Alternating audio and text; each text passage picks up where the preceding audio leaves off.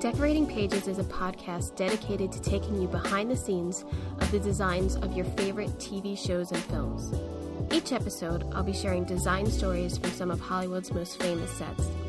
Interviews from set decorators, production designers, directors, and actors about creating the look of TV and film, about their design inspirations, and stories that take sets from page to screen.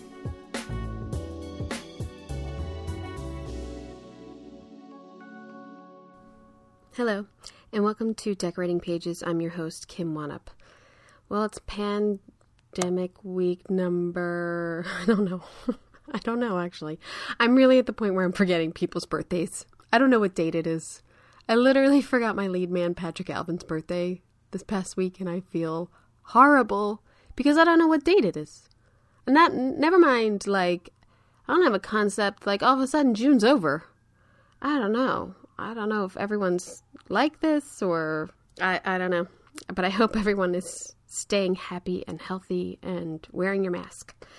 What's one up watching this week? Well, I finished that first season of Castle Rock, which I was enjoying. Nice little wrap up there. I liked it.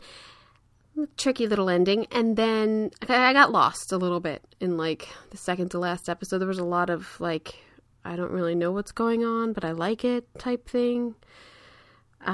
So then started the second season, which is the main character is Annie Wilkes from Misery, which I loved Misery. I read the book right before the film came out when, I think I was 14 or something.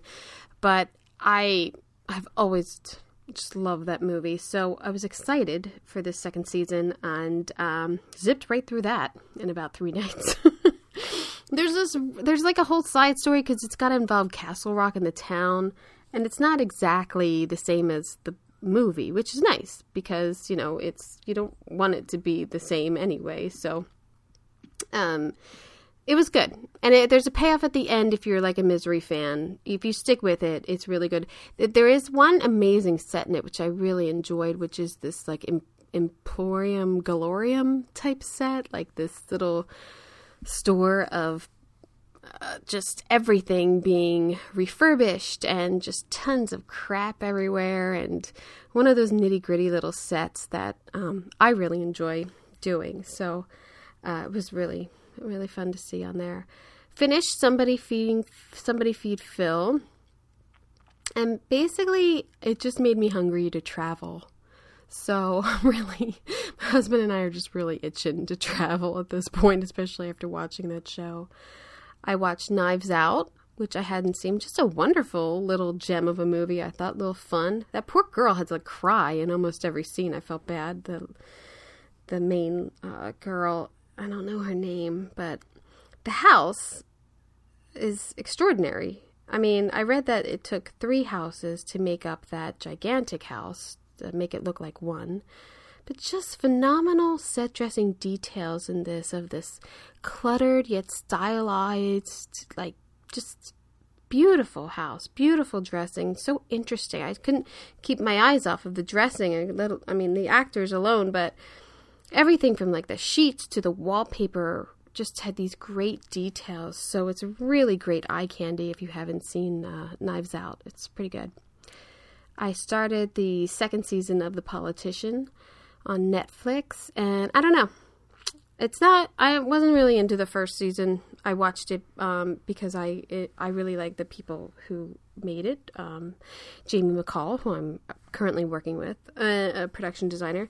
So the story's, it's something different, which I like, but I don't know if I have it in me to do a whole second season of it, and I'm really not a Gwyneth fan. So if you're a Gwyneth fan and you're into something a little different, The Politician is kind of crude, but good. I did take some more master classes this week with Jane Goodall in The Art of Conversation. I'm good. I think there was a lot of monkey talk in there, and it made me feel bad for the monkeys and the gorillas, and I don't really need to feel bad right now. So it was good overall.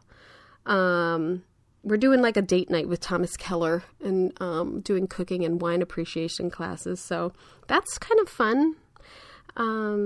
I hope everyone's doing a little date nights here and there to get us through this. But yeah, the cooking thing, I really want to like nail the staple meals, like a chicken cutlet or like a cast iron steak. Like that's one of my goals through this pandemic, and I think I'm doing pretty good.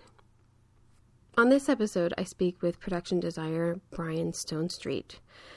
Brian's career is jam-packed with huge live programs all year long. Brian designs the stages for live events like the Grammys, the Golden Globes, the Soul Train Awards, the BET Hip Hop Awards, the Billboard Music Awards, the Country Music Awards, and more. He also has production designed the Kennedy Honors sets, the Al Pacino and George Clooney American Cinematheque tributes, and so many more.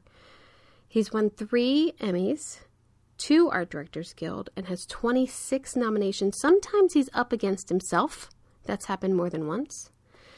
So I knew that he did all these shows, but then when I really started to research the performances and the staging and everything that he has to design for these shows, it's incredible. And yes, he has prep time, but sometimes he doesn't, as he'll explain. But all of these moving parts and coordinating the artists and the lighting, it's insane. It's live. It's crazy. So just some of the amazing performances that he has designed for. Not only has he gotten to see these people perform, but he's designed for them. Pavarotti, Whitney Houston, Santana, Elton John, Madonna multiple times, Alicia Keys, the U2, Prince and Beyonce when they did the duet, the White Stripes, Adele, Foo Fighters, Sting, James Brown, Stevie Wonder, Brian Wilson, Amy Winehouse, John Fogerty, John Legend, John Mayer, Bocelli, Lady Gaga, Mick Jagger, Barbra Streisand, and those are just the people I like. I mean, there are tons more. Even for the Kennedy Center honors that he did twice, I mean, they involve Steve Martin, Diana Ross, Scorsese, Brian Wilson, Paul McCartney, and Oprah Winfrey. I mean, it's incredible the amount of, I don't know. I'm just blown away. I really enjoyed this. It's a fascinating interview to me because I really learned a lot from him, because I know that we're all in this, but sometimes you don't know how these other shows really work, and it's just fascinating. We talk about all of his shows and what some of the design challenges for these live shows might be in this coronavirus phase in the next year or so. So in fact, the BET Awards are on this Sunday, June 28th, so I'm very intrigued to see what the design of it is going to be and how they play all of this. It's going to be interesting. He's amazingly talented and just a super nice guy. So I hope you enjoy.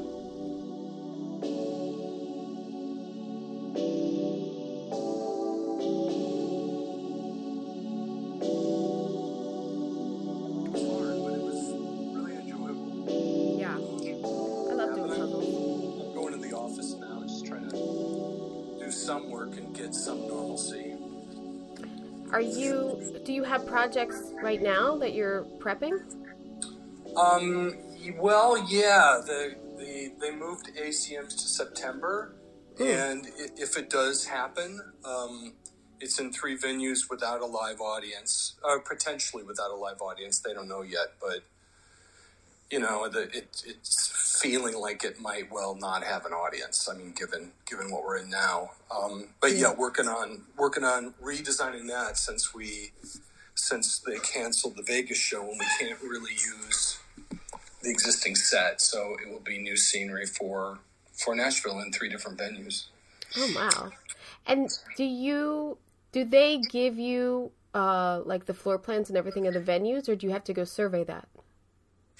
Well, we can't right now. We can't survey it. I suppose now we could. 2 weeks ago, when they announced it and told us the venues, the idea of traveling wasn't really like on anyone's radar. So we've interfaced with every venue: the Bluebird Cafe, the Ryman, and Grand Ole Opry. So yeah, we've gotten drawings from them. Kristen, the art director's gotten drawings, and had conversations. So we're doing the best we can. Normally, yes, we would be there to figure out not so much the on-stage measurements, but how the flow of the show will work backstage, because that's the trickiest part of our show. So we can't do that right now. So it's just phone conversations. I wish we could. It would be very nice to be able to go. Well, yeah. But, I mean, especially if right you're doing 3 different ones. I mean, and keeping that all straight and right? Jesus. Right? All that stuff. so then it's not like you're doing one show. Then you're kind of doing 3 shows under one. Yeah, they are. They're just splitting up the 16 performances kind of into thirds. Wow. Or 16 or more. I think there's normally 20 to 22 on the show when we're in Vegas, but we'll see how many they actually have. But part of the reason was thinking, well, most of the artists are in Nashville, so there's a comfort level that they can, leave their house in their own car, drive to the venue, of course, be supported safely when they're at the venue, and then turn around and leave. So, God, oh my God, the logistics that all of this is going to cause all of us is insane, really. Yeah, you think art department's tricky. Think about travel of the whole staff and hotels and all. It just kind of blows my mind. Yeah, how it's going to work. But thank goodness there are other people. Well, when you were saying your backstage stuff, I never thought of wow, you really are doing a whole dance back there of scenery and juggling all that, and you basically have the time of a commercial break, right? Yeah, typically, which is, historically, I think in 2008, we left a single stage performance and created a double stage when we were in Vegas. That eased it up because as one side's performing, of course, you can then change out the other performance area. Or if you have a performance in the audience on a satellite stage, it gives you more time.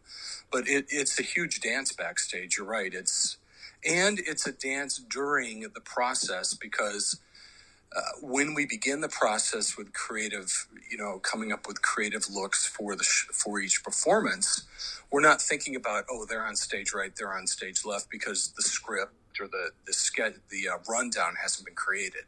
So we'll render them on either side of the stage. We don't know which side they're going to be on. We'll know if it's out in the audience, because that's a different look than if it's a performance area.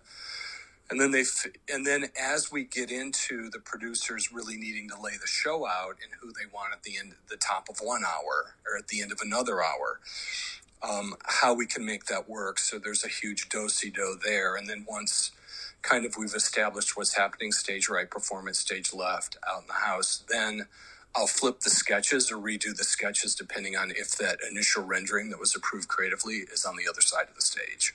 Oh my God.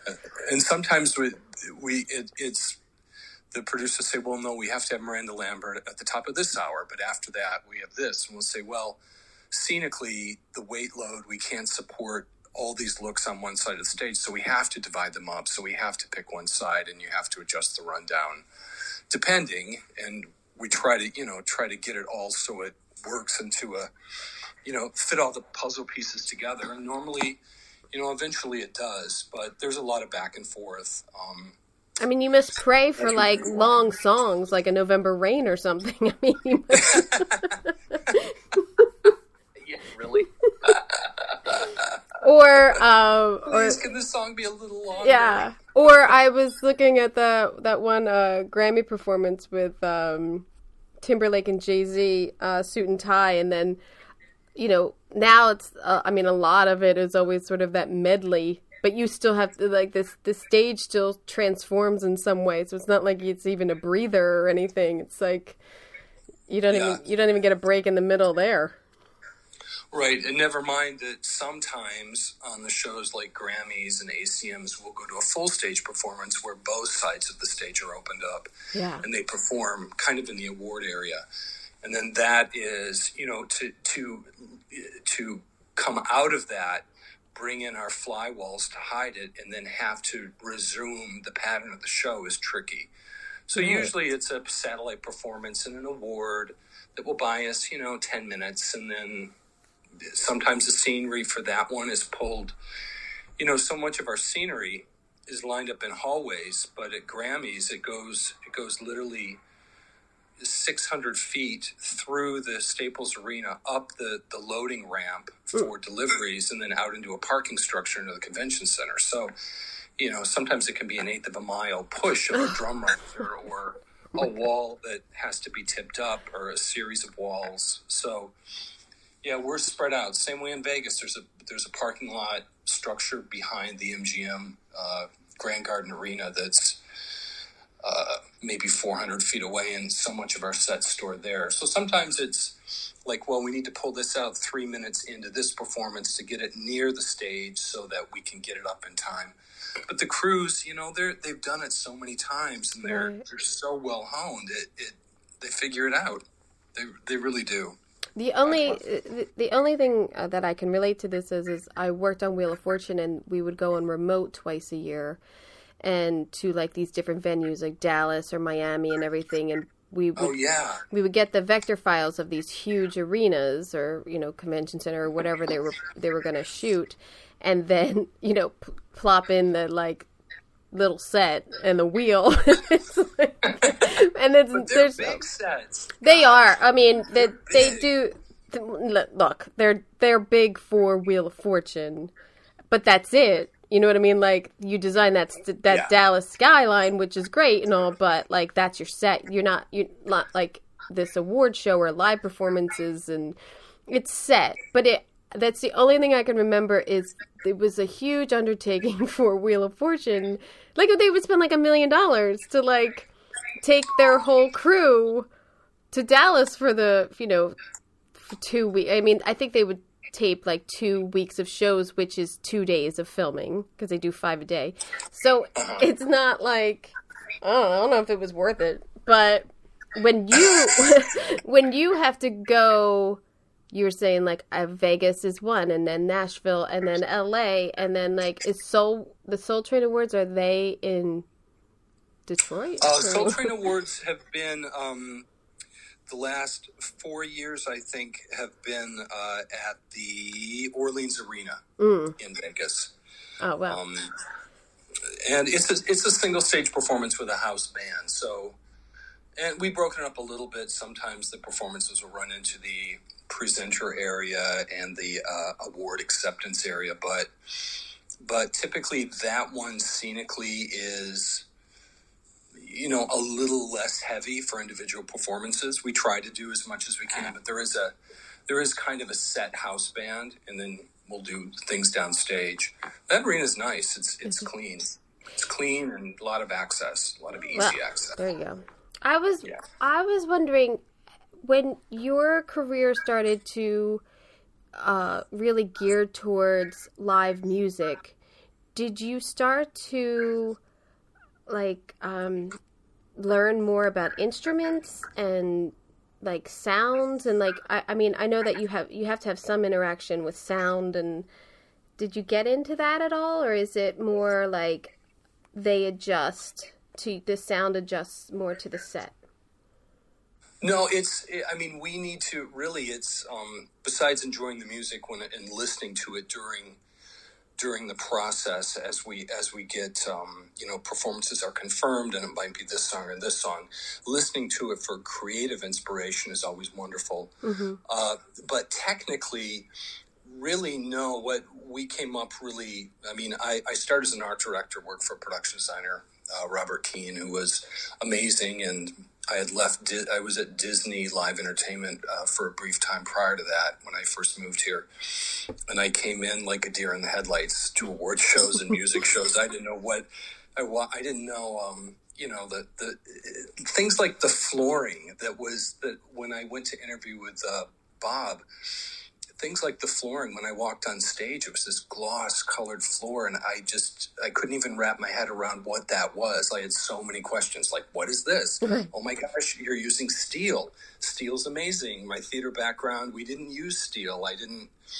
That wasn't really my world. But as I learned from him, and continued on. Like when you get into band performances and you get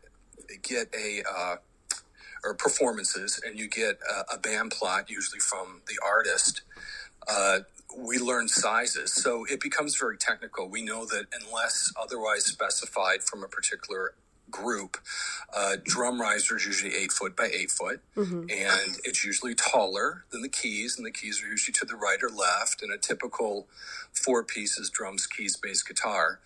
But then when we get into orchestras, of course, there's the kind of the guide when you think of an orchestra. It's huge and the strings are divided. But in television, sometimes there's a little bit of leeway in that, where if we want to design it to a particular layout on stage to make it a little more exciting, like orchestras typically aren't on levels. At least the strings are all kind of flat on the ground. But of course, we want people to be seen when we're on television, and we want cameras to see people and to see the depth, which you don't really get when everyone's on the same level. So they make allowances for us, and we adjust as needed. There's some things like steel guitar pedal that I've learned through the Country Music Awards, and then hip hop. I've learned DJ. So there are some things that carry over depending on the genre of music that we do or the typical award show. But I even find now that even some of that's merging.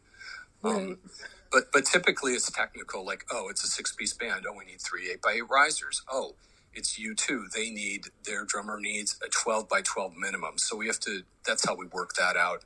And then, of course, that's our space allotment backstage of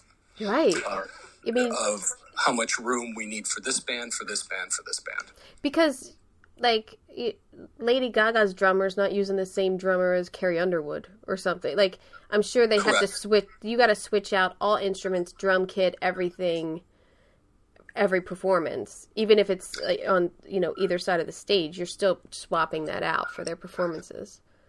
Correct, right. Every drum riser for every act is their own drum riser. Wow.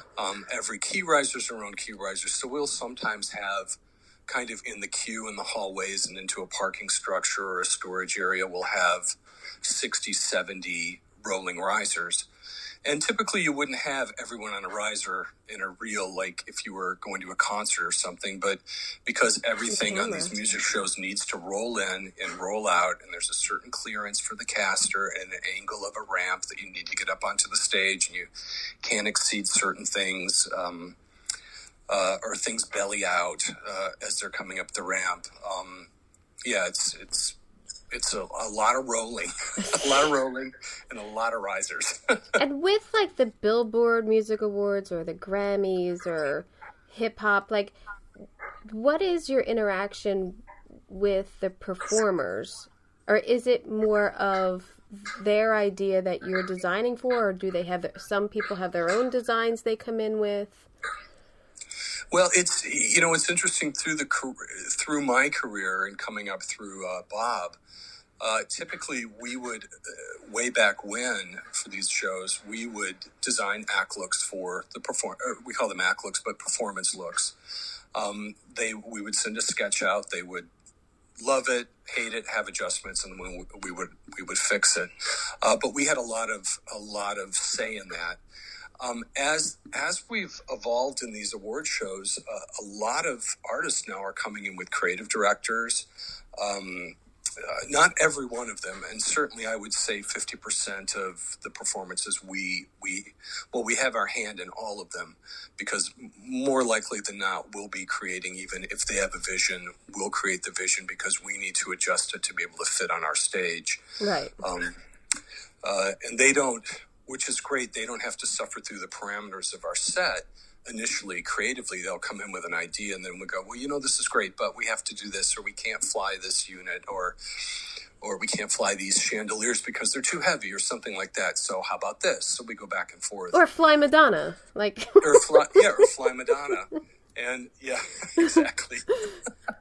Or bring in a car that transforms on stage. Or an egg.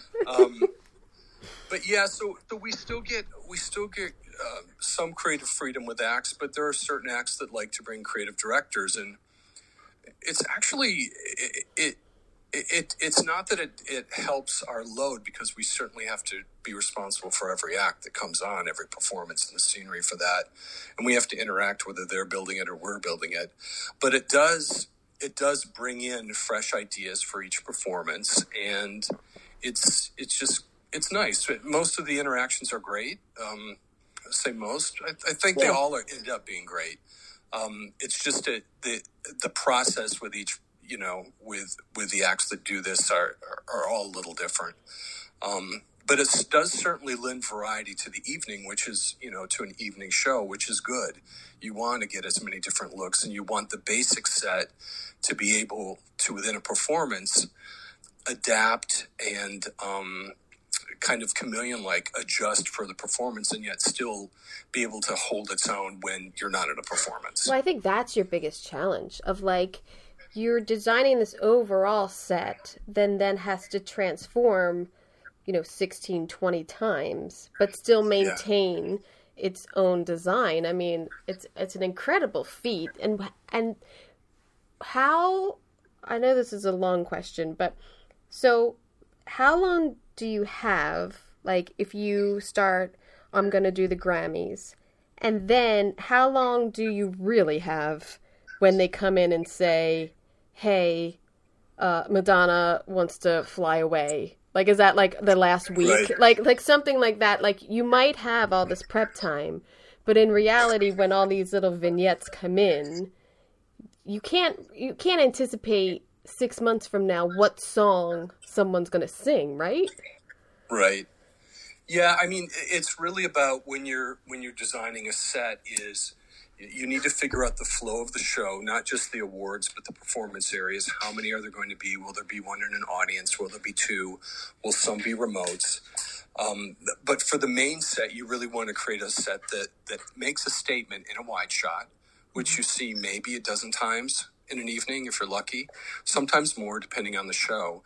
But you want that statement in the wide shot, and then immediately you're in close-up. So you design that award area to be good in the close-up background, which a lot of times now is LED because it's so flexible. You want some architecture in there, and then you need the performance areas to be strong enough to support an act with strong LED, or something that can go away and become a lighting look, or something that can be more theatrical and more organic, like painted drops we've done before. So you design those performance areas to be as flexible as possible for whatever performances come. And then you're into, 6 weeks before the show. And this is kind of averaging all the different award shows I do, but you get about 6 weeks out, you start to get a sense when nominees come out of who might be performing on the show, and then you begin to get talent list of who is actually confirmed, but they don't know the song, and then you get the song, and so maybe you're 4.5 weeks, 5 weeks out, and then you start this journey with the people that you know that are going to be on, and every act will come to the show kind of at a different schedule, but they're all seasoned enough to know that they want to get their act together, their creative together, and then we just start working on them one after the other as they come in. We'll have a call. I'll do a creative design. I'll try to get it off in the next day. Get the model built, get it rendered, and then get that off. So that at one point you can at least cross that off your list. Well, then the next one comes in. And we're fortunate enough that sometimes we'll have 3 weeks to do, let's say, a Taylor Swift performance that's got a lot of I don't want to say gags, but a lot of effects, a lot of movement. Sometimes they do come in late, and then your only hope is that you've done enough ahead of time with the other acts that then you have time to put towards that. And then we'll, of course, bring in additional art department members as needed, depending on the workload. It's a little tricky because it's such a niche area in a way that there's a lot of language that you would hope that you don't have to teach someone that world. But when you're into a singular performance, and if we have to bring in a special art director, say for Taylor Swift or Adele or Lizzo, that there's enough they know enough that they're pretty quick to learn, because they really don't have to know the whole show. They just have to know that, depending on the venue, sometimes, like for Grammys, our clearance to get in any piece of scenery into that room other than flying is 8 feet. We have 8 feet at 8 foot 3 inches. So anything taller has got to be built to roll in on its side, which means now don't you think to yourself, who the hell designed this venue that gave me this restriction? Like, take the roof off, or like there should be something. The funny thing is, they're designed for a Zamboni. It's like, where will a Zamboni fit? Yeah. Or what's the biggest piece of equipment they think for a sporting event they need to get in? Or but yeah, you're right. There are some venues, Staples is. It's kind of cool that we've been able, and I do like the detective work. I mean, there's a part of me that does like the detective work of, this wall's 14 feet, but let's lay it on its back. Will it make the turn? Will it go up the ramp? I do like that, but I'll tell you, when we're in a space where we can roll in something that doesn't have to be flipped or done like Broadway style, hanging backstage, if the venue was supported on motors, like we've done that before, where they just hang scenery in the back and they lower it in right before their performance and roll it on. But I do really like venues where you don't have that height restriction. They become heaven. It's just another element to worry about when you're trying to do 25 other things at the same time. Right. I mean, right. That is insane. Oh, we've had our evenings of wine at 7 p.m. There's always the one show where, like, you know what? Let's just stop and have a glass of wine, and we pull the wine out. Oh my God! So dust off the glasses and have some wine at the office, which is always feels so much better afterwards. Do you go to the when it's recorded, well, when it's live? Would you go? Are you there? Are you like, okay, I've because a lot of times, like with everyone, you sort of like let it. All right, I gotta let it go, and it is what it is, and I'm off. Right.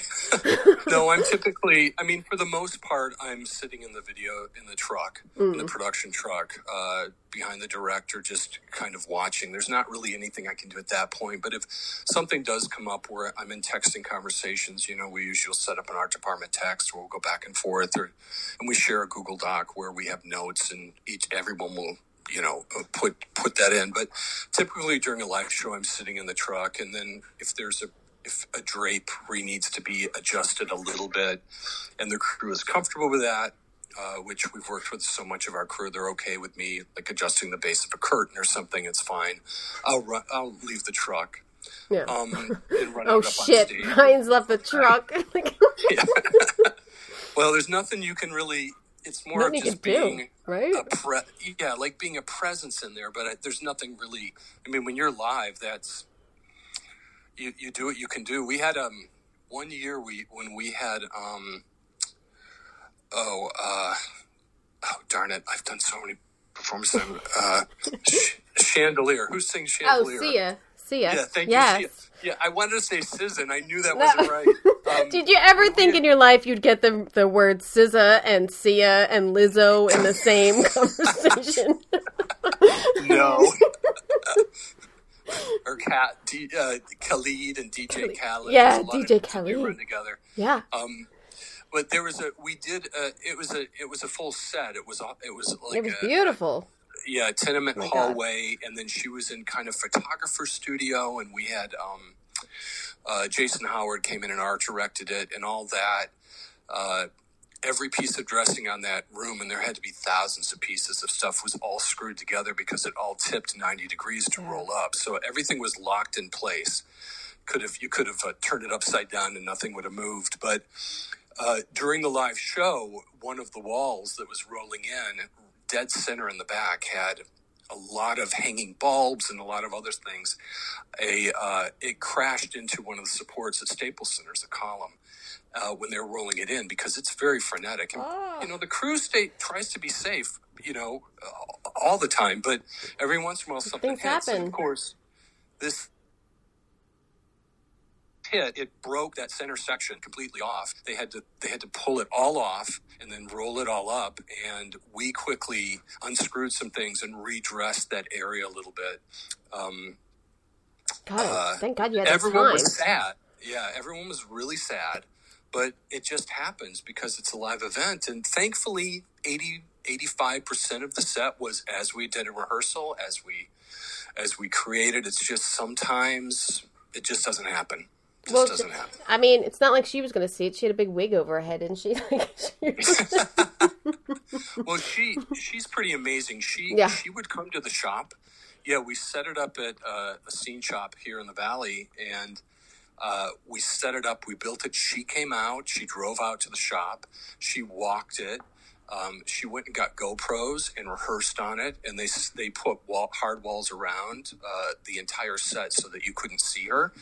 And she spent, I think, a couple days out there just getting used to the set, which was pretty amazing. Not every artist has the time or even the desire to do that, but the fact that she was so integrated in it. So she was emotionally very sad about what happened, but I think even she conceded when it was done because no one in the audience knew. The only people that really knew were us. No one ever knows. No one's ever going to know. You know what I mean? Like, no one ever knows but you what's not there, what didn't get there. Right. But, yeah, no. I mean, that set is phenomenal. And that's, I mean, I was going to ask you specifically about that and these vignettes that you've done over the years, especially for the Grammys. I mean, first of all, the performances that you have seen are pretty legendary. Like, I mean, the Beyonce Prince one. Oh, I'm only picking up my favorites, but the Justin and Jay-Z. I mean, Madonna, Lady Gaga doing Bowie. You've seen such amazing performances, and that's just like modern day shit, and not even the like throwbacks of Stevie Wonder. And my God, it's amazing. Yeah, it's true, and beyond just Grammys, my introduction. I mean, I grew up with parents that like country music, but I wasn't a huge fan. But just getting into Country Music Award, the Academy of Country Music Awards, and doing that show, and then hip hop, like my scope of music that I appreciate and really respect has changed so much. And sometimes, honestly, like some of my favorite performances, you would think that, like, scenically I have some favorite performances, but there are some, I should correct, because sometimes I have left the truck and watched performances, but usually I would say 80% of my time is in the truck. But when we did Adele, I think the year when she blew up, she was on the show. And she, this was prior to when she was out in the audience on the satellite stage, but she was over on our stage on one performance area. And I think we proposed a lot of different scenery, and we ended up just doing very simple custom risers where we did some lights, even lights right along the back, like this line of lights in a row. We did these risers raised that were completely open underneath. And then most people, on the underside of a platform, you wouldn't normally finish, but for some reason, I think that needs to be finished. So we did a kind of a gloss black finish on the back, on the underside. And that performance, I mean, it wasn't heavy scenery, but I was out in the audience for that one, and it was one of the first times I was at a show where literally everyone was holding their breath and you couldn't hear anything. And I've heard, the expression, you could hear a pin drop. Well, that was the first time I'd ever experienced it, where no one talked the entire performance. They were just staring, not breathing at Adele singing. And just that row of lights glowing. And then sometimes the Steadicam, or the handhelds down in the mosh pit in front where we have guests come in and stand for energy, shooting up. You saw that glint, that reflection just off the lighting underneath the platform. And then it was so pure and so simple. But I think that's one that goes to you responding from the performance and designing around it so specifically that the simplicity of it makes it more powerful. that you're focused so much on her incredible voice that I don't know. At some point, you can't compare. You can't anything you're going to put up. People are just enthralled with that voice. Yeah, and it's like, what do you need? Like, we don't need to have a set around here. We don't need LED content running fast or slow paced through the screens. Just make it pure. God, and so much of that, which is great. I mean, most of our teams are tight because between art department, lighting department, and screen department, all of us need to work together, and it's really important to get a vision across that plays well and looks merged together, so that everything that you see on camera comes together nicely. And even with the director, I mean, Lou Horwitz on Grammys he really studies the performances and listens to the music and looks at the scenery and will say, you know what, I really want to come in from the side on a jib here. Can we get some dressing for Camila Cabello when we did that 2-story apartment that Jason Sherwood, who is from New York, he was the creative director on that.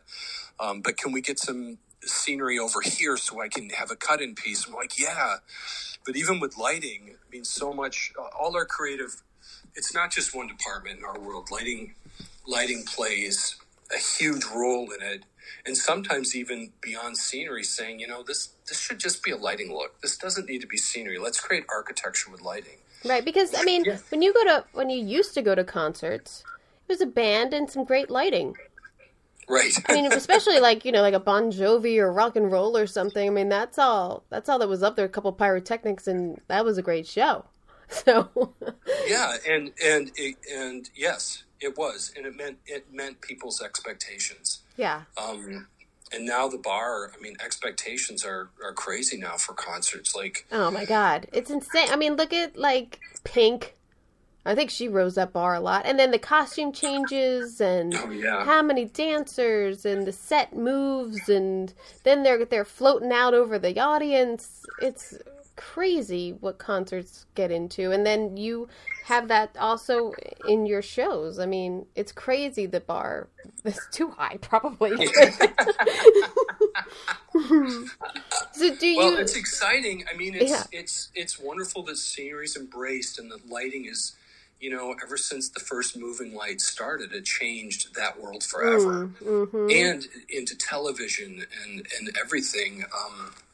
And the variety of new lighting that comes out, and lasers that come out, effects that come out, and even scenery, like the different surfaces that are now being, I hate textures to say it, that you can use and light off of, and Carrie Underwood dress that was all like projected onto her, and then like onto the screens you had behind it. I mean, it was insane. Yeah, gorgeous.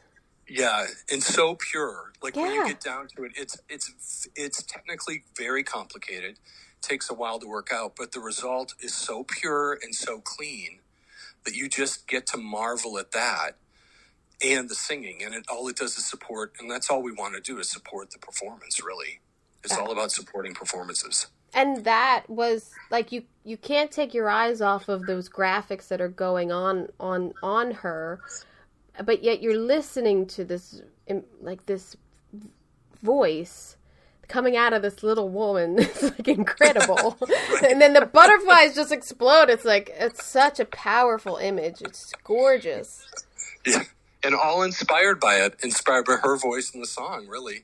So that's the emotional journey right there. So was that, like, how did the graphics come out of that? Was that, like, her thought of like butterflies, or like, I don't know, like, was that, I'm thinking back at the time. I believe Raj Kapoor was on board with Carrie at that time. He's since actually moved into award shows, and he's a producer now, a creative producer, and does beautiful work. But that was in kind of early stages of, I think, not projection so much, but the idea of projecting onto a surface that wasn't just a screen. And I think he brought the initial idea and had the content created for that dress. And then I think we had to work with stylists in terms of, like, getting that exact dress made. But he had that vision. And then, so much of our content, Drew Finley is a good screen designer, and regardless of whether it's LED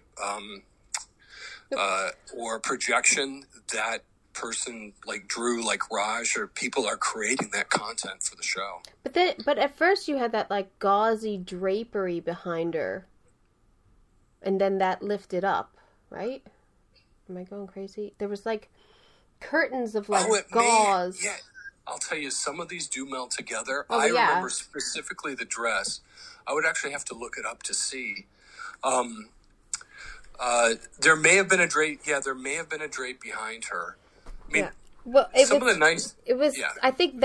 it was like you created this, like you're just looking at her, and then this like gauzy drape sort of goes away, and then it's sort of then it expands onto like other screens and everything, and just made it so huge. Like taking advantage of that space that you had in this performance was just so gorgeous. Yeah. No, I remember now what you're saying. Yeah. Yeah, it's interesting. Like some we can choose. Oops, excuse me. Let's read a book. Sorry about that. Are you taking a master class while we're doing this? I'm actually doing 3 and 3, and I'll just turn the volume on depending on the one I'm actually. I think everyone right now is doing master classes. Yeah. No, it is interesting. Like there is. It keeps all going back to the song, but for her, the idea of it growing beyond her dress was really beautiful. And then we'll have some performances where, like on a satellite stage, it's just like Lady Gaga with her wings on the Grammys, draped over a piano, and that's all that needs. Yeah. It is. I mean, that's what excites me so much about this world, is that all the statements being made on one show, and that you're designing a statement overall for the show that really drives the idea of the show. But then within that world that you create, you get to create and make so many different statements. Even within country music, I mean, it's all like country music, but some of it's kind of hip hop. Oh yeah, more traditional country. The dancers that you have to accommodate, and I mean, all of the musicians, like you were saying, like the orchestras, like it's insane. There's 2 things I want to ask you about, though, just Grammy specific. Number 1, did you have to design specific stuff for the Muppets when CeeLo Green and Gwyneth Paltrow had that performance? Like, did the Muppets come in and have demands? Or, just requirements of like, well, we need all these, to hide the people. Was that hard? Well, mainly it was what they required in their dressing room. Like the list was on and on. No, I'm kidding. They didn't seem to eat or drink anything. And they left it a mess. Yeah. No, it was that one. I think I did 3 ideas. One was a Mars landing pad. The other was, I think, Egyptian. And there was a third one, like 3 ideas. They liked the idea of the Martian landscape with the rocket. Yeah. And then it was a lot of dialogue between the puppeteers. First of all, choosing the puppets that we'd want, that kind of fit. And then the second part was conversations with them, their specific needs on the area they required, and how much room they had, and when their hands go up. And then, lastly, it was, how do we hide them? Like, do we do, like, I think we did an inset with just like black velour behind one, and they were all in black to hide, I think, the 3 background singers. Wow. And then the other ones were usually behind walls. I remember on Kennedy Center Honors one year we had Kermit the Frog, Yo-Yo Ma. It was for Yo-Yo Ma, and I think Kermit the Frog came out. So we had to create a special podium and then design a wall that the puppeteer could be behind, and they sent us a very specific diagram of height and width, and then we just built off that. But I designed it into kind of that basic set of the Kennedy Center Honors. It was so fun. That set is so much fun, and just looked like CeeLo and Gwyneth were having a good time with it, and just, I feel like that's a performance where people just smile the whole time, because it's fun, and the color is there, and it's a great song, and you got the Muppets, like, Yeah. I watched that like a couple times in this past week. It's like, oh, I really like this. I forgot about this. Yeah, it was really joyous. I Yeah. think Outcast one year I think 2004 Outcast was on, or 5. They were joyous too, and that was pretty simple. It was, again, kind of a Martian landscape, but Like Heya or something? Yeah. We built a stainless steel teepee with, I think, some ports cut out of it. It was like a teepee that was a rocket.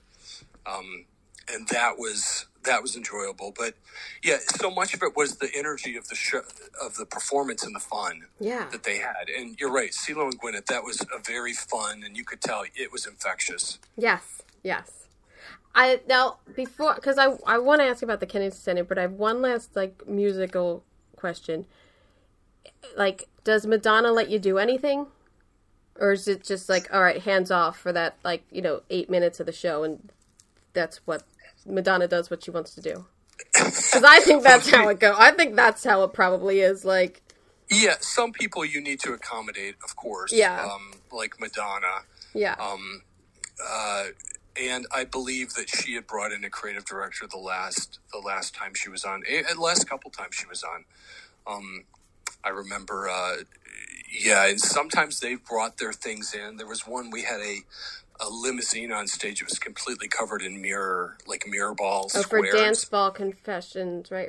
Or Hang Up. Is it Hung Up? I think it was. I forget. No, I forget. It might have been Hung Up. Yeah. Yeah. But, working with them in terms of weight load of a real limo versus a fake limo, and how, what's the weight of it? All these things that are boring to other people that I enjoy is figuring out. But, but that's the reality. That's the part of the design. Like, all right, now we got to figure this out. How are we going to do it? And that's what we're all struggling with. Yeah, and Gorillaz, when she was on with Gorillaz and we did the Pepper's Ghost effect with her, we did a pre-tape with her so that she could appear with Gorillaz, and then she appears to go to the other side of the stage, and then she's actually on the other side of the stage when we come to her. That was, it really does depend on it really depends on the performance in terms of like how much, but we try to do every. There are restrictions that we can't even control, like weight load up in the air, and you get to a point where you have a certain amount of weight given what rigging is issued to engineering, and they've stamped, and we know our load, and we know that we can't hang that, or we can hang that, or if they want something, maybe it can be built in a lighter weight material or something like that. So we try to, of course, work with every act that comes in the best we can. Just sometimes it's physically impossible, beyond our control. Do you have such demanding people on the Kennedy Center honors, or is it pretty chill? I would think it would be pretty chill. Well, I haven't designed that. I left the show of my choice maybe 6 years ago. I was back when the Stevens were doing it, and it was that very stately gray set. But no, that was really when I did it was the producer would create it because they were being honored. It depended. Certain people would like to know what they were doing. Like for Oprah, I believe she wanted to kind of get a basic outline of what her performance was when she was honored. Some people don't care. Mm-hmm. Some people being honored say, this is really important. This is really important to me. They didn't tell the producers what to do, but they would say, it'd be really nice if this could happen, or I love this. And then the producers would just kind of go from there. But the years I did it, we did no LED. So what I did love about that show, it was my only, because I have theater roots, was it was in an opera house. Mm-hmm. The cameras were hidden. It was very much as much for the audience as it was for the audience at home, the TV audience. So it was designed very much theatrically. So I did get back to my theatrical roots, and which was wonderful. Like, okay, we're on a stage. We have wings. We have a set of fly lines. What are we doing for this? And then how do we do-si-do all this scenery to make sure that it all works for what every performance needs? And then our basic set. our basic set needs a certain amount of, requirements to make that work for all the, when people would walk out and give their story about the NRE. But I did love that show. I loved that we built real scenery. I love that show. I have always been a fan of, like, these are like the little, like, gems in our American culture, and I always thought it's a very special show and a really special honor. I always thought so. I have enjoyed that. Yeah, it feels rooted. Rooted in the American psyche for people that like that kind of show, and there's a history with it, and there's an emotional response because it's not just a singular performance. It really is honoring someone's career and someone's passion, which I did love about that.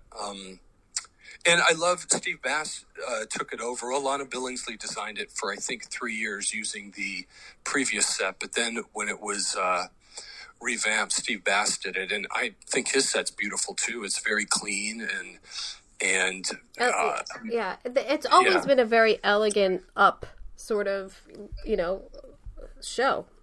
Yeah. So, yeah. Yeah, exactly. It also shows how you can package a show visually, too.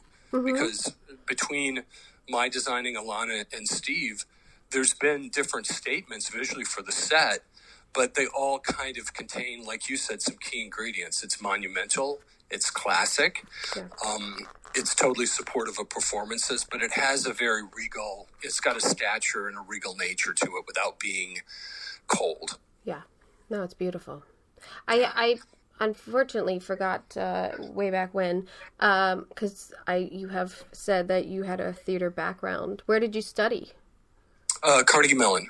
Oh, I went to undergrad at MU, Michigan State University, and then went to graduate school for 3 years in Pittsburgh, and it was, it really gave me.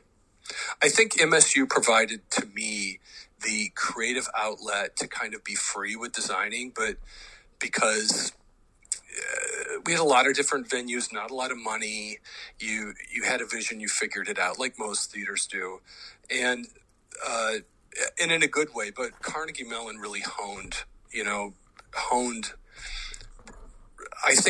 me a lot, honed me in terms of control, design control, and so much rendering style and just it was good. It was nice to have the freedom at Michigan State and then to have guidance, like really strong guidance. You have so many peers that have gone there also, which is nice, and or must have been nice too, because people had gone there that are in our business, and if that's what you were pursuing at that time, I don't know yet, but yeah, and it's really interesting. I mean, I have people a lot of people I've worked with came from Carnegie Mellon. Mm-hmm. Mine knew 10 years after I did, and now there are people that we're working with that are close to 20 years out from when I was at Carnegie Mellon, and that physically the building has changed, like where they teach classes. Mm-hmm. The faculty has changed, but there still is a seed there that it's really interesting, because the university that I went to was really not the university experience that people 20 years later, 20 years later went to. Yet they come out as well trained and as versed. So yeah, there's something in that curriculum that really has a lot of talent that comes out of there, though. I mean, I have plenty of people I know that went there and are geniuses and super talented and just know their stuff. I'm jealous in a sense. I loved my college, but I always feel like, oh, they went to Carnegie Mellon. I'm like, whoa. Like, it would be discipline. I think that's the word I missed before when I was comparing universities. It just said it's got a good discipline to it. Yeah. And then did you come right to LA after you graduated? No, I actually stayed on. I moved to Brooklyn and I was doing scene painting for a while, but then I got pulled back to Pittsburgh to work as a set decorator, which I had never done before, on 2 George Romero films. I worked with a professor at Carnegie Mellon who was the production designer, Cletus Anderson, who was amazing, and brought me in to do a remake of Night of the Living Dead. I think that was 92, maybe 91. I saw that. And then I went back to Brooklyn, but very quickly went back and did The Dark Half, which was a Stephen King movie, in 92 into 93. So, yeah, I was blessed to scary, honestly. I mean, this is the age before computers, before, graphic artists creating things and prop shops that you could rent from. Pittsburgh was... So my life basically for those 2 films was going to auctions out in the middle of nowhere and buying things for the show and making deals with antique stores. Oh my God. Furniture stores. I mean, it really was. That's what gives, when you have to shop locally, it really helps in capturing what the vernacular really is there. So it's true. It's yeah. so helpful, but so hard at the same time because people don't really want to rent. They're very skeptic. They're very right. They don't. Yeah, and it was the infancy of film there. They were just starting to do a lot of filming in Pittsburgh. So, yeah, it was pretty virgin territory in terms of films in a lot of ways. I learned a lot of respect for set decorators. Yeah. I was going to say, you jumped out of that pretty quickly. You had two credits, and then you're like, nah, never mind. I'm going into awards and live performance. Yeah. Well, coming out to LA was nice. I mean, I left soon after that to come out to LA, and then the work at Disney was amazing, and it was back when the park was smaller, and the entertainment division was in a trailer, but the people that just within this trailer, mobile home, basically work trailer, there was so much talent. It was amazing. So what did you do? So when you moved out here, you started working at Disney? Yeah, I interviewed around, but I wasn't in the union, and I really didn't have a lot of television contacts and things. So I did a bunch of interviews, and then one of them was down at Disneyland. I don't know I can't even remember who had suggested, but I went down and interviewed with the live entertainment division, and they did special events as well. Oh, I see. Interviewed, and I was actually working that afternoon, which was interesting. Wow. They scooped you up. Yeah, it was crazy. I'm he said, well, can you start? And I'm like, okay, sure. So, yeah, I did. Oh, my gosh. That's awesome. Stayed there for almost 18 months before Robert Keene's art director of many years was actually moving on, and he needed a position filled. And I don't even know how I got that. I think it was someone that knew someone through Disney suggested, and I interviewed, and my commute went from 37 minutes. No, well, I can't imagine what it would be now. Probably an hour to get down there back and forth. But it went from 40-minute drive to a 5-minute drive because he was in the valley. So it was. Oh my God! I started working for Bob Keene. It was amazing to get that time back, but also what he taught me. Yeah, I'm sure invaluable. Yeah. And so then you started art directing, and then it looks like you art directed for 4 or 5 years, and then jumped into designing on your own. No, I was with Bob almost, I think, 9 years. It was a long time, and I was comfortable there, and I did at the time enjoy art directing, but he passed suddenly in 2003, and of course everything was turned upside down then, not only for him but for his wife and everything. So I basically thought, what do I need to do? Well, if I want to continue this, I need to talk to the producers that I've worked with as an art director and say, are you willing to give me a chance? And I did. I made calls and I said, I know I can do this. I want to do this. Will you trust me?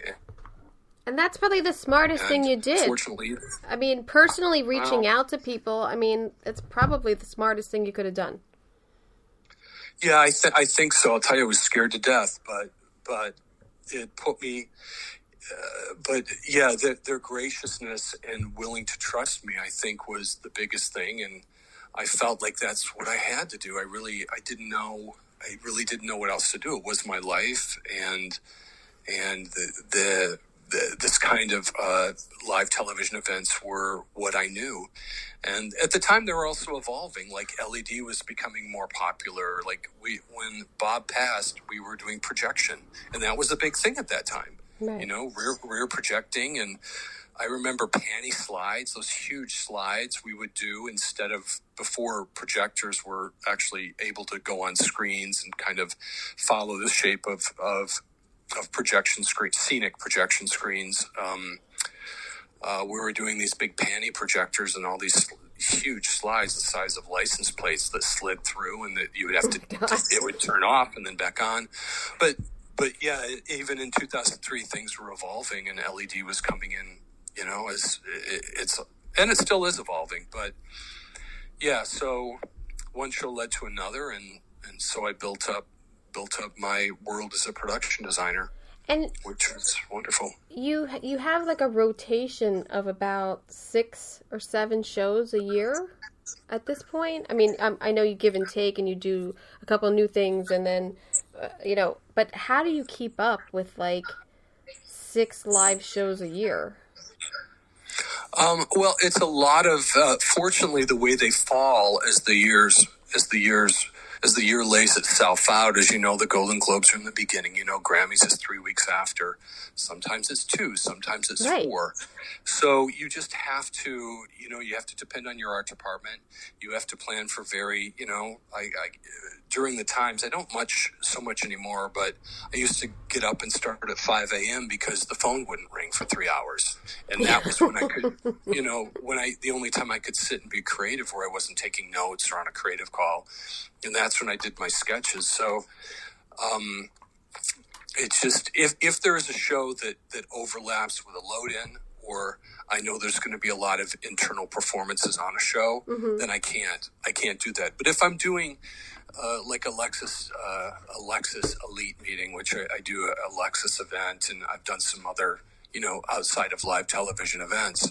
Yeah. As long as there's not a lot of scene changes, you know that you can get there for the second day of load-in and stay through the show, and your art director supports you and follows through with the scenery, and you visit the shop once or twice. You know that if it's a little bit of a lighter show in terms of what's required for the finished product, then it's okay. Like, you can do, okay, I can do this Lexus meeting on the tails, the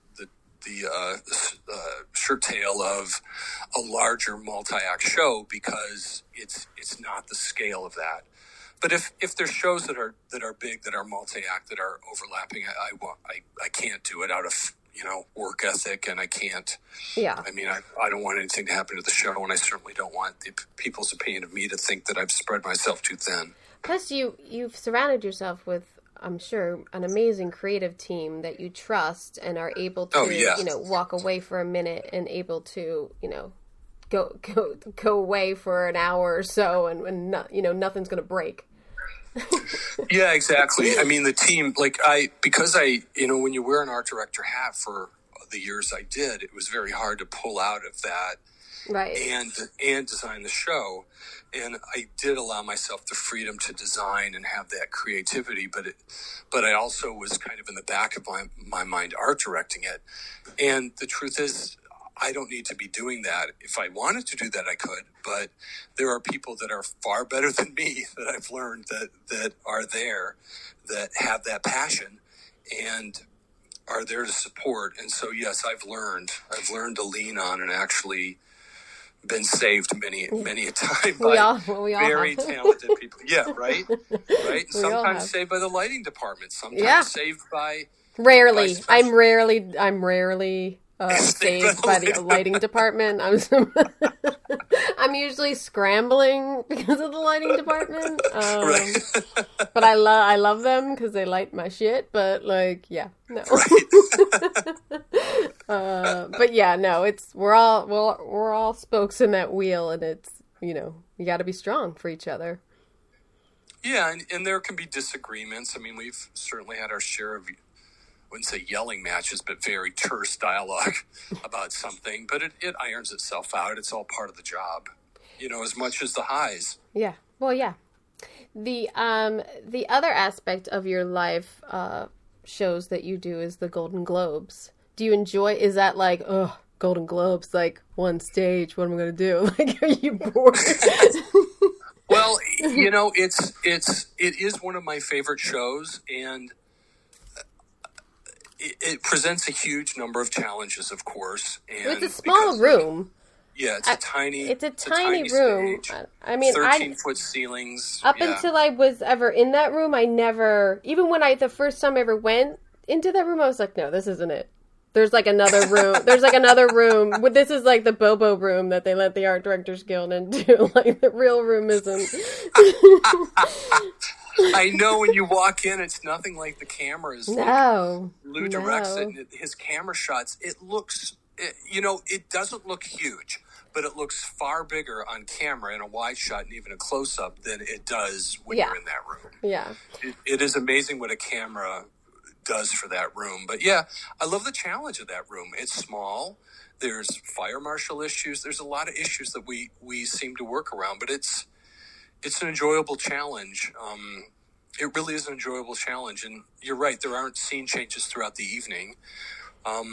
Sometimes that's more pressure. Like, this is a set that has to accommodate all of these actors and tributes, and it has to, be fantastic yet be subtle next to them. I think that's your challenge, right? And be rich and grand, but also, as you're saying, have make a statement, but then be able to subtly change, which we try to do with the backgrounds. Yeah.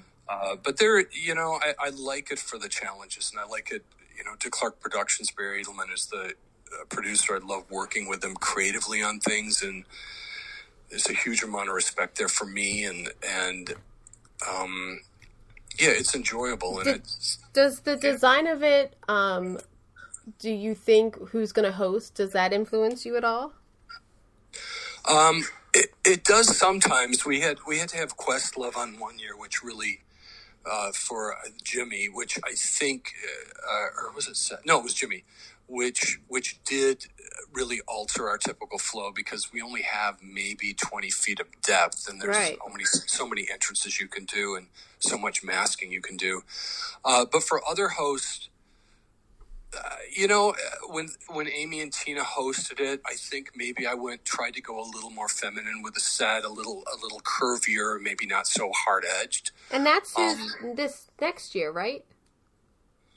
I think they were. Yeah, I think they. Yes, I think because the only reason I know that is I feel like the day after the Golden Globes, they announced next year's hosts as if they were like, yeah, we're done with Ricky Gervais, which I think is a mistake. But I feel like they announced it pretty early on, which was so odd to me. It's so weird. Really? Yeah, the one thing I remember about Ricky was he needed the first 2 or 3 years he hosted, we had to in the podium we designed, because we design, I think, a new podium every year, depending on the host, if they want one. He needed a shelf for his beer, which I always think back and think, okay, so we had to find out the glass height, because we didn't want to do it too low, so we didn't lean over. Hey, I don't blame him. That's about the extent of scene changes that we do on that show. God, I don't blame him. The podium needs to be adjusted. I like that you designed podiums, because having done a lot of shows with public speakers and government, I have used every podium in town at least 3 times. And or have had podiums built. We all know them well. Modern Props has this one. Modern, advanced, Uni. You can't trust Uni, can't trust Warner Bros. And then I've had them made. I go to displaytogo.com is also my friend. I've done Amazon. I know where to get a podium. Display to Go. Yeah, Display to Go is good. They got some good stuff, if ever. But their shipping's slow. But podiums are my thing, I would have to say. Yeah. But it's true. But I think that there's an opportunity to incorporate the podium into your set. So I'm all for it. Yeah, and you want to have a little bit of control. Like, as we all know, we want to see what people are wearing on the Golden Globe. So the podium can't be solid, and it could be plexi, but if we can do a thin metal frame that is open so we can actually see people. And then, honestly, it's our role to say when a producer says, well, so-and-so wants a podium, we say, well, do they really need a podium? Because do you really want to block, even if it's kind of see-through, do you really want to block this beautiful gown when it walks on stage? Well, I think that microphone that comes up off the floor to the specific height is always the best option. Oh, yeah, and that works great. But if there's like an artist that says, if I win, I would like a podium brought out to hold my trophy, we're like, well, can there be an alternate? Like, can Miss Golden Globe hold it? I hope you don't Mr. win. Golden Globe hold it? Yeah. Well, I shouldn't say it's them so much as the producer, just because everyone wants to think. We have to think about things like, is anyone coming in a wheelchair? Right. Because that room, being well designed for, of course, handicap access, it isn't that easy sometimes to get onto that stage, given the scale in our set. So there's that. There's the podium. There's all those little things that I think producers try to think of. And I mean, with coronavirus and what may happen with the beginning of next year's shows, I'm sure there'll be dialogue on that. Like, well, yeah. I mean, so what do you think? I mean, you're already taking design elements and reworking for the Country Music Awards. Do you think that'll have an impact, though, like on the performances? Don't you think the thriving off of, and like they're going to announce a winner and there's no one there to applaud? Isn't it? I mean, I don't know. I think every show right now is attempting to do the best it can given the circumstances. Mm-hmm. But I do know that there's going to be that coronavirus fatigue that's already happening. We're already seeing it. I think people are getting that corona fatigue with Zoom calls and all that. We're not even back to work and we're all tired of it already. Right. And right now it really is the only way in a lot of ways to communicate. But I think producers will start to think about, well, what is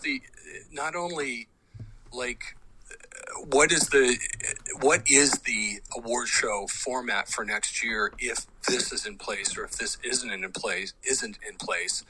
But then how do we create that live energy without an audience if that becomes a necessity to not have an audience or a requirement to not have an audience?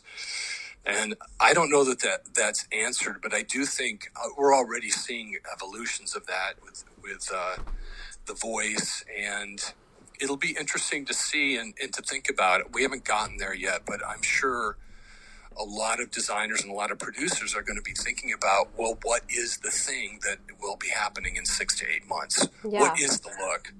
If it's not this, what is the look? Given we've already begun our history of what the coronavirus has impacted and how people are solving it, but what is going to be a good idea in January, February, March? Lord knows how long. Yeah, I don't know who'd want to chance it until there's a vaccine, really. I don't know who'd want to... Yeah, I mean, I don't know. It's the producers... we've been on, and I'm sure you have too, a lot of calls with... Like, I've been on calls with producers where they're trying to figure out every scenario. Well, what if we have an audience? What if we don't have an audience? But then there's the layering of, like, is talent comfortable walking into an arena? Right. Is talent comfortable walking on stage? I think it's all going to be dominated by actors and SAG and all that. And it should be, because, hey man, they get sick. We're not working. I mean, that's it. And they have that power, and good for them, and I hope they use their power for good, but, like, that's just the reality of it. We could all walk around in hazmat suits, but, Carrie Underwood gets a sniffle, and we're done. Like, yeah, totally. And then, no one's going to tune in to watch a really cool set with lighting and video or a beautifully decorated interior without talent walking around. No. We always will be, and we always have been and always will be support. For support. And I'm glad to be it, but, it's... I think it's an interesting thing when you start thinking about, especially award shows, and how will people win? And, is it, I feel like it was way back in like the first Academy Awards when it was really like small and not as popular. And I think they just read him off. I think that's how it was. I don't even know if they televised him or whatever, but I think that they just read him off. And then I think then they started to let people come up and give speeches. But at first, I think it was like Bob Hope, and he was just reading off names. And everybody clapped, and then, all right, next. And here's a performance, and I don't know. Yeah, you're right. There's been an evolution just like of the Academy Awards. Yeah. In terms of how award shows are staged and run. And weren't they just announced via radio for radio. Time? Like, yeah. So-and-so has won. Yeah. I think I saw that on the series Hollywood. Oh, yeah. Yeah. I didn't get up to that episode. Oh. I gave up. I don't know. You're not spoiling anything. I gave up. Oh, you gave up. Okay. Yeah. I did 3 episodes, and then I'm like, it's really pretty, and I love the design of it, and I think they did a great job. The story of it didn't keep me. Yeah. Yeah, I think visually it was very rich. Yeah, yeah. A lot of work put into that. Oh, my God, yeah. I kept going, oh, my God, are they in another location? They're in another location? I know. Like, I just find it crazy in the amount of bodies, like so many extras. It was kind of blew my mind. Well, I think that's our big thing in TV is locations and extras. I don't think that will... Yeah. I think those will be toned down to the bare minimum. And maybe it'll be, CGI extras in the back or, I don't know. I don't know how they're going to do it. Yeah, and I think even some shows like The Voice and The Masked Singer, I think they're doing virtual reality and green screens now as a temporary kind of filler. Yeah. But yeah, without that human component, I'm just, I'm not sure. And I agree. I just wonder, you're right. Maybe it is red at some point. Maybe it is kind of what do they say? Everything old is new again. Yeah. Maybe they go back to. Yeah. Make it fun. Make it work. That's basically what's going to happen. Yeah. I mean, yeah. But it's definitely a design challenge. It's like a design physical challenge totally. Here. Yeah. Yeah. And of course, we're all here to support whatever the vision is. Yeah. And to help with that, even with the creative process of how that happens. Yeah.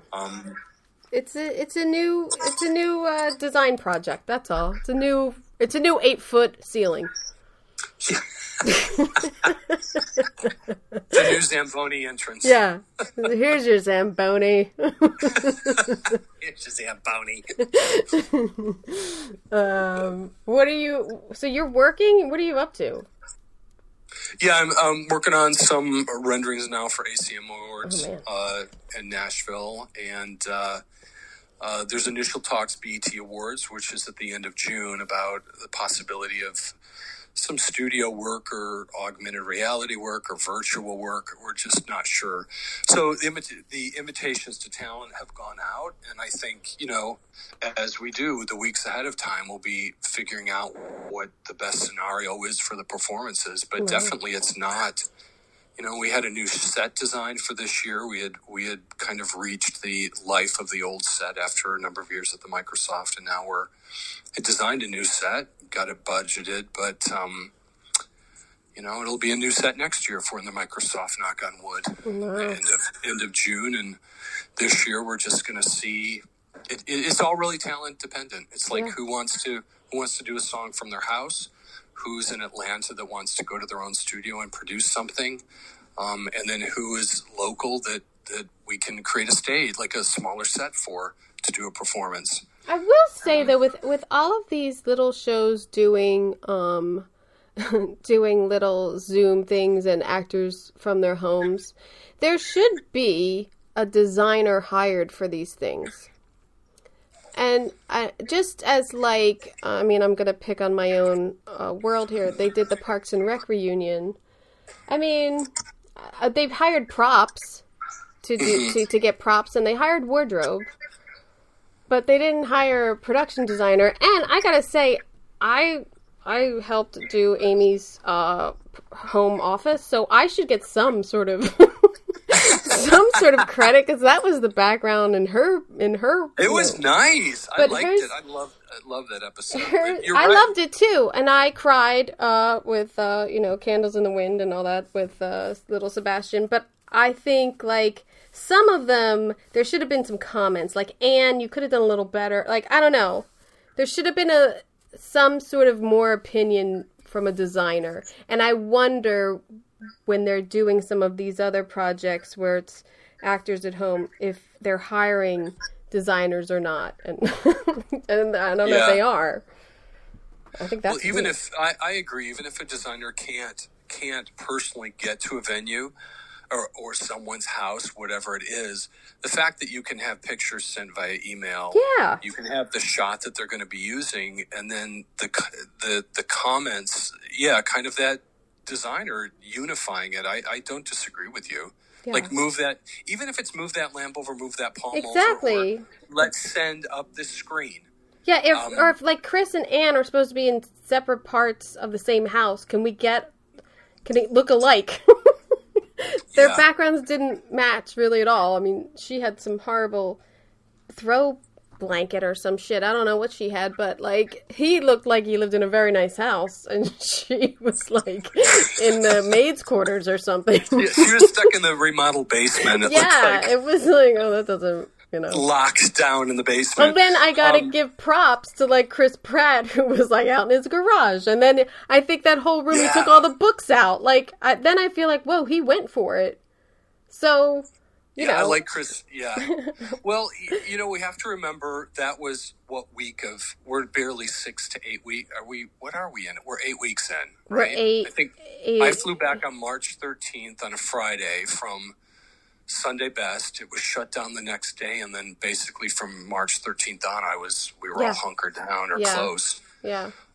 So, we're barely 2 months into a new world, and things like this popping up in the conversations we're having and things you're bringing up, I think that's the evolution of what might happen. And hopefully will happen is there'll be an evolution into the Zoom call in the background, I would hope. And it's, there should be some design eye in that process. It shouldn't get like, just because it's just at the one wall set. It's still a set. It's still right. It's still a supporting character. Yeah. Even if it is in that person's house. Yeah. Go get a plant. Go get a plant. Get that blanket out of there. What's growing out of your head? Yeah, exactly. Move that. What is that crease behind? No. But then you got to give them kudos, because I think they were like, and I'm not sure if it's just Parks, I'm picking on them, but they were sent like that little like lighting thing, and they all figured it out. So you got to give them props too that they figured shit out. So I mean, they all have to. Yeah, I agree, and that they were willing to, and probably I bet it was interesting to them because it was a world that they know. Yeah. I mean, none of the actors have a lighting background, but they've been around it enough to know that, okay, don't light up. We can figure this out. But I don't disagree, and I think as we evolve this, hopefully it won't last. I don't know how long it's going to last, but in this evolution, I think that is the next step. Is like, okay, this is with us for a while. Well, that's what made me think of it. Is actually when you said like if people are accepting awards at home. Like, not that you can hey, let me see everybody. All right, Madonna, see like everybody turn on your camera, let me see what's behind you. Like, I'm sure we can't do that, but Well, I'm like, we should send, if everyone's at home, let's send them a Zoom image of a ballroom, and stick them at a table and send everyone a table with a flower arrangement in the foreground. Yeah, there you go. So, there you go. I mean, that's extreme, but I think there's a world where we will be doing that, where the art department will have an influence and lighting will have an influence into kind of creating virtual spaces within someone's living room. Yeah, I think so too. I think so. Just a super sweet personality, so laid back and so talented. All of those moving parts that they have to... I mean, the Zamboni door and the 8-foot ceilings, but we all have our little restrictions sometimes. But I think just not knowing what people are going to perform, like 6 months out, you could make all the designs you want, but until they tell you Adele wants to sing this, I mean, you probably have an idea, but I don't know. That's a lot of pressure. I don't know. Because it's a lot of artists to make happy. I think that's a thing. It's, when in TV and film, I don't know if you're not making the actors happy. I feel like with this type of design, the performers need to feel comfortable in this, and sometimes it's so integrated that you have to coordinate everything together. So yeah, like the Muppets. I mean, yeah.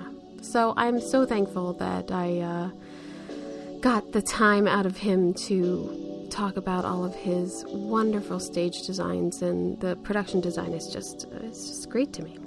So I hope you enjoyed that. I'd like to thank everyone who has been rating and reviewing the podcast on iTunes and other platforms. I really, really appreciate it that you even listen to this or any of the episodes. So thank you so much. In the last couple months, the audience has doubled. So thank you for listening. I am truly grateful. I hope you got an earful. I'm Kim Wanup for Decorating Pages. 4th of July is coming up. I hope you have your Stogie Floaty ready to celebrate. Stogie Floaty Luxury Pool Float. Great for a pool party, bachelor or bachelorette party, a cigar lover, even if you just want to float in style. Available now on Amazon, Etsy, and StogieFloaty.com.